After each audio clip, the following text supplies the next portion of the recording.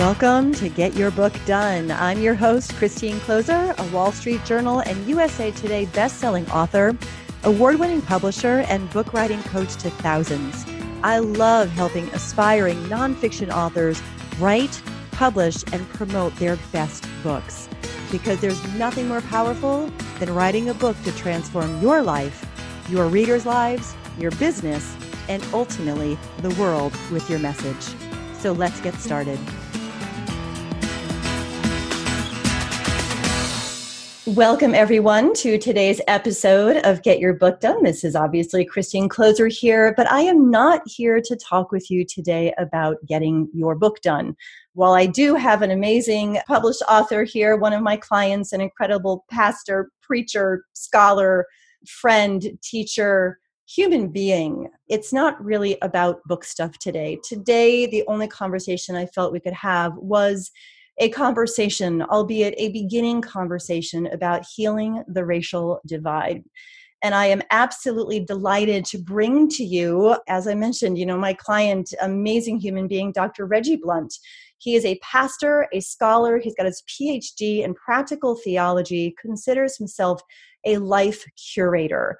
And he really feels called in particular to work with people, transformational leaders of all walks of life, to help them choose the things that would help them truly live audaciously, authentically, and with agency. He is here to truly help guide people to make choices that allow them to embrace their passions, discover their purpose, and live a life that is priceless, no matter who, what, where, when, why. Like Reggie, I've known Reggie for years. He was published in my Pebbles in the Pond book Wave 5, which came out a few years ago. That one came out in 2016. So Reggie, I've known you since, I guess, 2015, maybe even earlier than that. And as soon as I knew that I wanted to do an episode on this particular topic today, I just looked into my world and like, Reggie, it's got to be Reggie. So welcome, Reggie, to this conversation. I'm so grateful that you're here.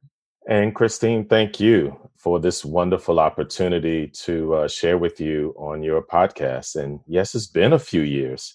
I think you're right. 2015. Yes. It has been a few years. Absolutely.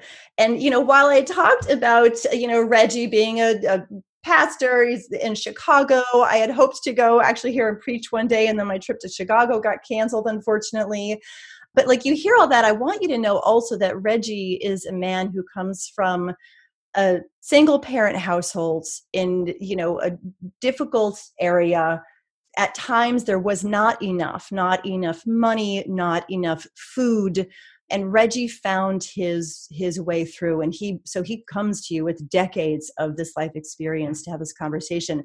Now, we're going to start the conversation in sort of an interesting place. You had said, Reggie, as we were preparing for today's show, that it really goes way, way, way back to first. We need to begin to understand what it means to be human and why that has to come first before we move into a deeper conversation around racial divide. So can you speak to the importance of this understanding what it means to be human first? Sure. And again, thank you, Christine, for this conversation. And yes, it's a beginning conversation, but I think it's an important conversation that really needs to take place all over our country and really our world.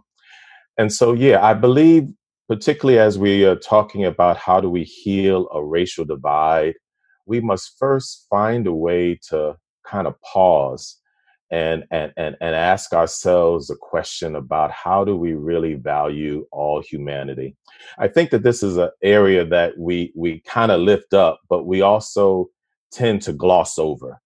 And I don't think that we're in a time now where we can gloss over this conversation. We really need to have a real conversation about how do we value all humanity. Because I believe to some extent, racism, white supremacy, lack of diversity, inequality are not really the root issues. They're really the outcomes of how we answer that question. What does it mean to be human? How do I value all humanity? So inequality is not the problem per se. Clearly, it has traumatic outcomes and traumatic effects on the lives that it affects. But I really believe it's about our anthropology. I recently heard a speaker say that we all need to pause, stop, reflect, and then own our own ugly. Own your ugly. That's what he said. And I believe that that's what we all need to do in our country. We need to be able to pause, stop, and own our ugly, particularly as it relates to how we understand the value of all humanity. I think we need to check our belief system, because I'm a believer that says that what we think determines what we feel, which determines how we act. And so based on what we think about humanity determines how we feel about other people, which then determines how we behave. So well said, Reggie. Thank you. So this whole what does it mean to be human? Can you just unpack that a little bit more? Just in your own conversation, your own thoughts as to, what it is that we all need to be reflecting on right now, hopefully, as we are all taking this pause. What to you does it mean to be human? So being a person of faith, I have to start with my belief that we are all created in the image of God. So I believe because we're all created in the image of God, that all humanity has sacred worth. And that each one of us possesses, that we're endowed with, I believe, the characteristics of God. There's a verse over in Genesis 1:26 and 27, that says something along the lines of, let us, this is God's voice in it, let us make humankind in our own image. And so I believe that we're all created in the image of God, that we all have sacred worth. And to be created in the image of God, for me, means that in each and every one of us, we carry the essence of God. We are endowed with the characteristics of God. And primary for me, as far as those characteristics, are what I would say the power to love, because God is love, the power to create, because God creates, and the power to heal, because God heals. And so within all of us, we have this power to love, power to create, and power to heal. I guess the other thing I would say is that I do not believe that God has a hierarchy of God's creation. And so there's not one set of humanity that is better than the other in God's sight. I think the challenge that we have is that the way that we practice, we act as if God has a hierarchy. I just want to say, when you say the word, the way that we practice, can you speak a little bit to what you mean around practice? Like, I have a sense of what you're talking about, but I'd love to hear it straight from you. How we practice is what, creates this hierarchy that God, did not establish. So, I mean, if I could just be real. Well, that's what I love about you, Reggie. We're all about real here. So we can say, yeah, I believe everybody is equal. We can say that we're colorblind. We can say that we don't believe that one person is better than the other. But when we begin to engage in various ways of treating one another, then how we treat one another is a reflection of what we really believe. So we can give a lot of words to how we think we or what we say we believe about our interactions and what we believe about other people, but it's going to be our actions. And so if we behave in a way that thinks that produces inequality, if we behave in a way that produces racism, if we behave in a way that sets us up to believe that we're better than one group of people than another, then we're really not living out if we really do believe that, if we really are saying that everybody has worth. Yes. Now, I'm going to ask perhaps another tricky question, because this is a real conversation. And it was something I was listening to someone earlier today, as we're doing this recording, sort of speak on this topic as well, and was, making a strong recommendation that, in our businesses, we make certain accommodations for certain segments of populations of people. And it's like, and then someone on the call asked, well, but then aren't we treating them as if they are, aren't, let me try to see if I can get the question straight. Like, aren't we putting ourselves in a place of a higher place if we are doing something more for them because we think that maybe they're not, as capable or something? Like, it was this very, I couldn't stay on till the end of the conversation because I was getting on this conversation. But like, how do we do that? How do we treat people equally, and yet also have there be equity in that, like, everyone has the same kind of opportunity, right? Like, because some people do need more. I mean, you grew up, you had a hard life. Like, there were times that you didn't have enough food on the table. You were raised in a single family home, and you said that the church community really helped, lift you. You got some extra there. So how do we balance that? I don't know. To me, it feels like a little bit of a conundrum. It's like, if I gave my Black clients, extra things, am I automatically assuming that, like, they're not capable in some way, or that they need extra help? Like, it was a personal question that just erupted for me this morning and caused some tears before our conversation. So I'd just be curious, what you have to say about that.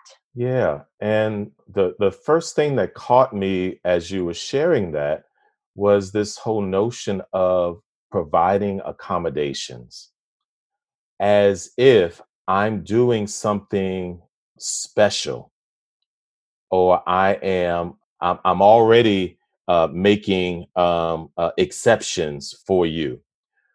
I think we talked earlier before we got on the phone about, my understanding of privilege. And I believe I'm not one who believes that one should give up their privilege. I think that all of us have some level of privilege in whatever our sphere of influence is. The challenge that we have is that when we feel like we own the privilege versus being a good steward of the privilege we've been given. And so for me, the question becomes, can we use our privilege to provide access to others who may not have the opportunity that we've been given to have access to certain things? And so it's not an issue of accommodating or rationing out, but how do I open up doors for others who may not have the same opportunity that I have to open up doors? I give this example, particularly as it relates to privilege. I'm in a denomination primarily led by men, but we have women who are amazing, powerful leaders themselves.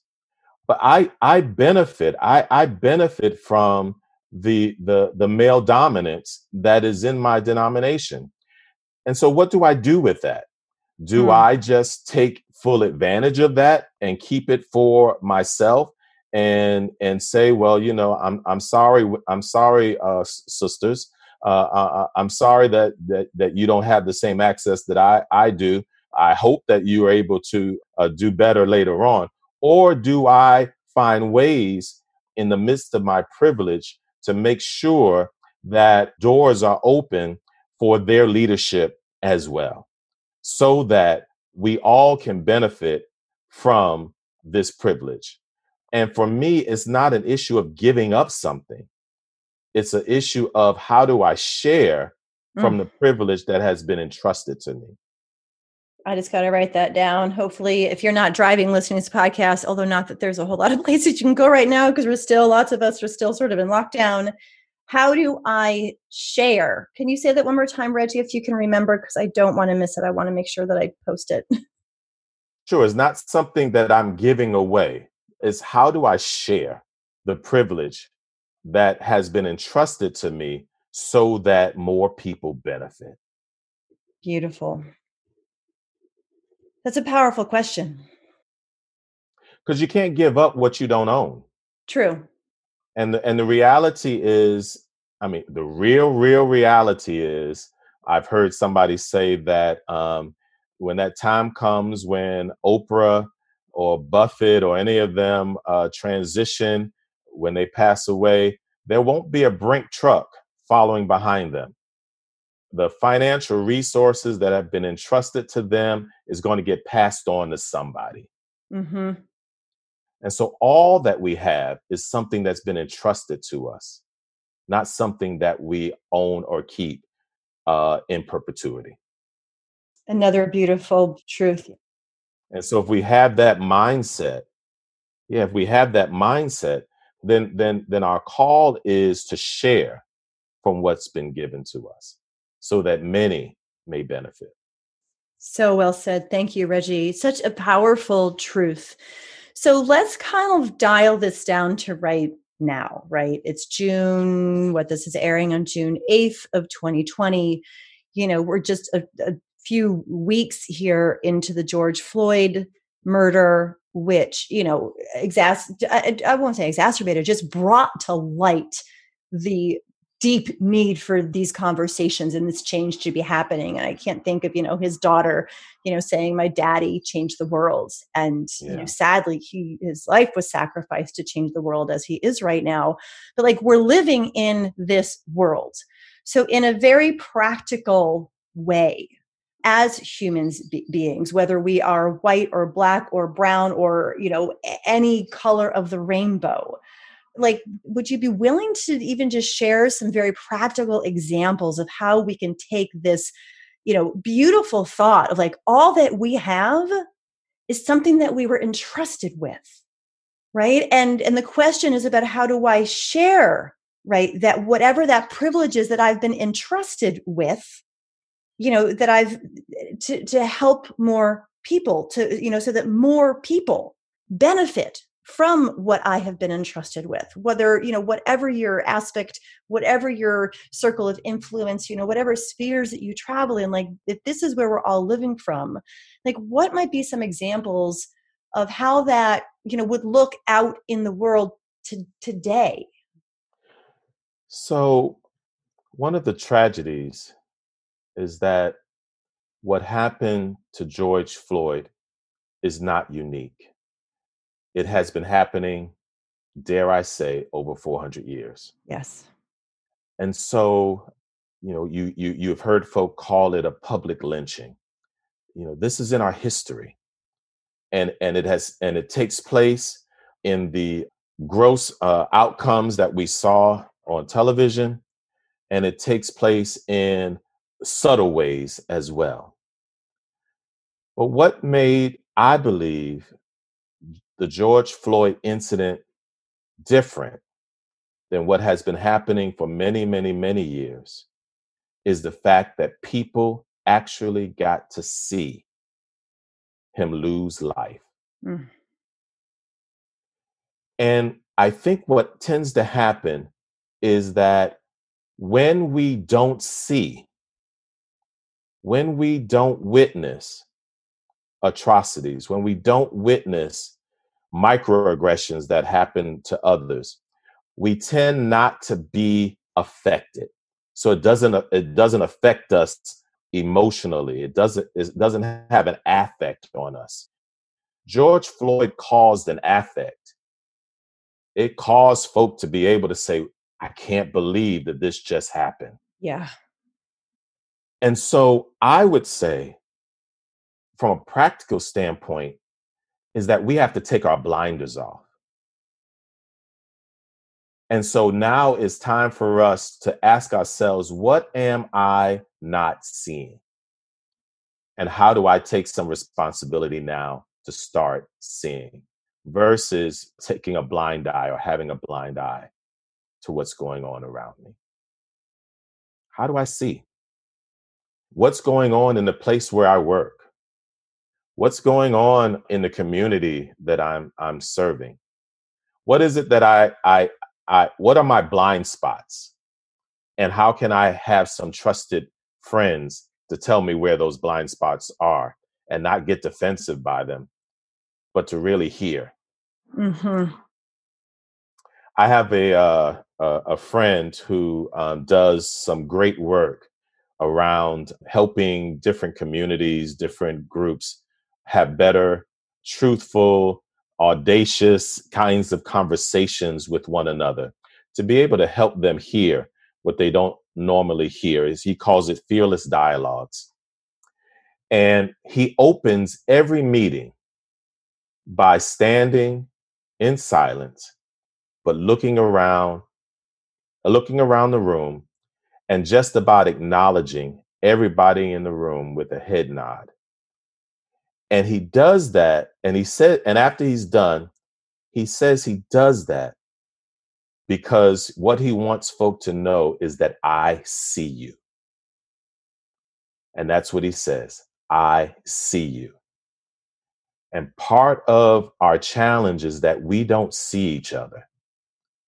We might say that we believe that all humanity is sacred and all of us are equal, but the reality is we don't see one another. We look past one another.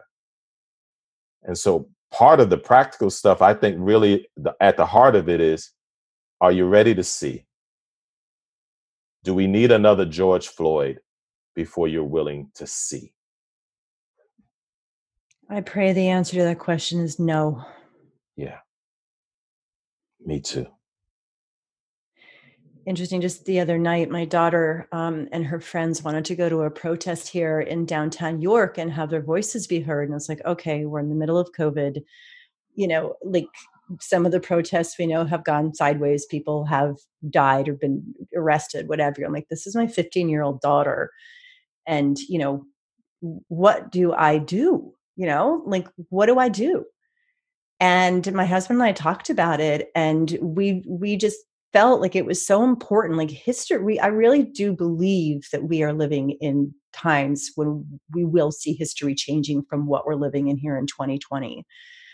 And I made the decision. I was like, you know what? Like, put your mask on, bring whatever supplies you need. I'll bring your friends down there. I didn't hang with them because they wanted their independence. Of course, they're 15 and 16-year-old girls. Sure, sure. They don't want mom around. But, I went and participated and listened. And it was just so moving, and I want my daughter to actually listen to this episode. She's not a big one for paying much attention to anything that her mother does, but I think I'm going to invite her to listen to this episode because there's so much richness in it. And I think of all of the people who have been protesting and having their voices heard, really screaming to the world, like, let's not have to have another George Floyd. Right. Let's get this now. Let's see things change now. And just that simple 3-word sentence that you just said, that your friend with the fearless dialogues. Yeah. I see you. I see you. I mean, if we just each walked around with those eyes on, whether it's the clerk at the grocery store, the person on the street, like the other night for me, it was the pizza man who showed up. And, we had, after the protest, the girl's like, we're hungry. I'm like, all right, let me get some pizza for you. And this beautiful Black man showed up to deliver the pizza. And we probably had a 10-minute conversation. And my husband's like, he probably needs to get on to the next delivery. But he wasn't, like, he was so happy. He was talking about like these conversations are what makes him love this delivery job that he has, because he gets to talk to all kinds of people. And I, like, in that moment, I felt like I was practicing I see you, like, you're this man who's going to his second job to deliver pizza to my door, probably to provide for your family. And like the most joyful delivery person I've ever seen in my life. Like, really, he was so happy. And it just felt so good for me personally and for him. Like, my husband and I left for a walk after he left, and he was driving down the road and he drove past us. He like tooted and waved. It's like we made each other's day by taking that pause to simply see each other. And maybe that's just one little example. Like, what if we could all just, do that all the time? And then I would add to that, then we need to listen. This goes back to, I think, what I shared earlier. We need to stop. We need to pause. And we need to listen. And not listen from a place of being defensive, but to really listen and learn. I want us to see each other, and I want us to listen to one another, and I want us to learn from one another so that we can then begin to talk about how can we be of support to one another. Because the Yes. other thing about privilege is that privilege doesn't mean that you're the only one who has gifts. Privilege doesn't mean that you're the only one who has, opportunities to be something, do something, make a difference. Again, if you buy into my notion that we all possess the essence of God, then we all have the power to love, power to create, power to heal.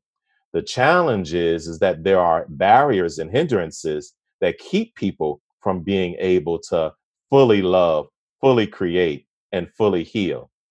So if I, as a person of privilege, can create access for people to love and to create and to heal, then I help to make the world a better place.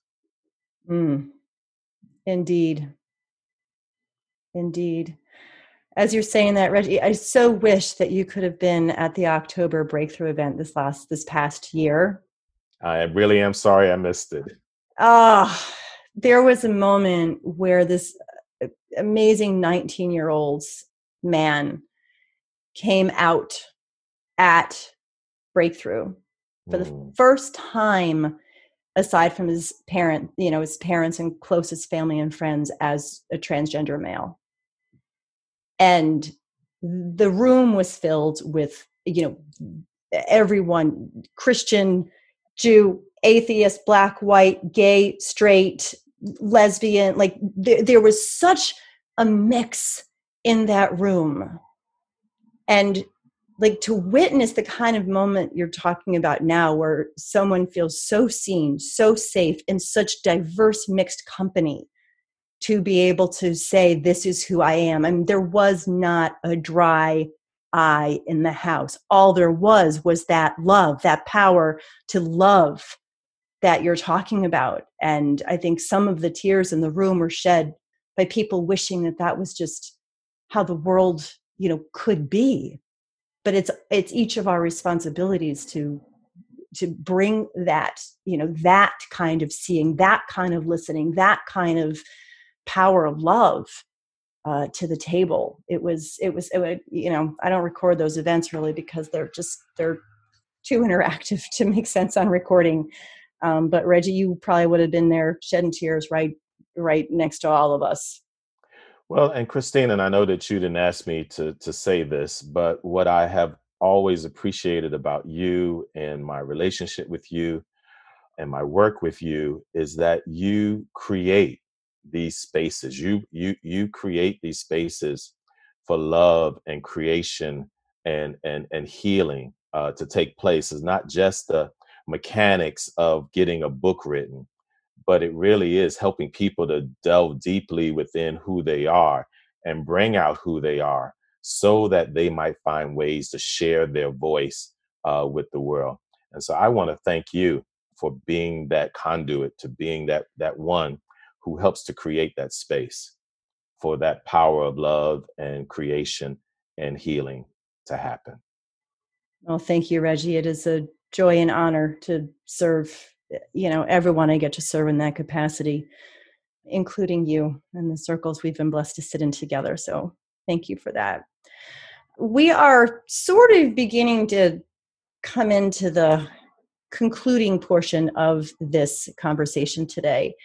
And I just want to ask Reggie, is there anything else you want to make sure as we touch on in this beginning conversation? We're not, we're not creating world peace today, although we're beginning to have this conversation that hopefully has inspired all of you listening and given you something to just think about more deeply, some way in which maybe you're going to go out there in the world and just begin to see more actively and listen more actively, to just hear what is happening. But what else feels important to you, Reggie, that we bring into this conversation before we start to round it out and close it up? I think I just would want to reiterate what I've shared earlier about how do we understand our responsibility with the privilege that we've been given. Because again, I just truly believe that privilege is not something that we own, but something entrusted to us. And how can we be good stewards of that privilege that's been entrusted? And so I would want persons to think about how could they use their voices in places that others can't or don't have access to. And how can we open doors for persons who are not in position to open the doors for themselves? Because again, whatever we do on the micro or macro level still comes back to our belief system, whether or not we believe all humanity has sacred worth. And what we believe will reflect in what we end up doing. We've heard the old adage over and over again, action speaks louder than words. So the question becomes, how will we act? What will we do within our own sphere of influence? What will we do? Thank you, Reggie.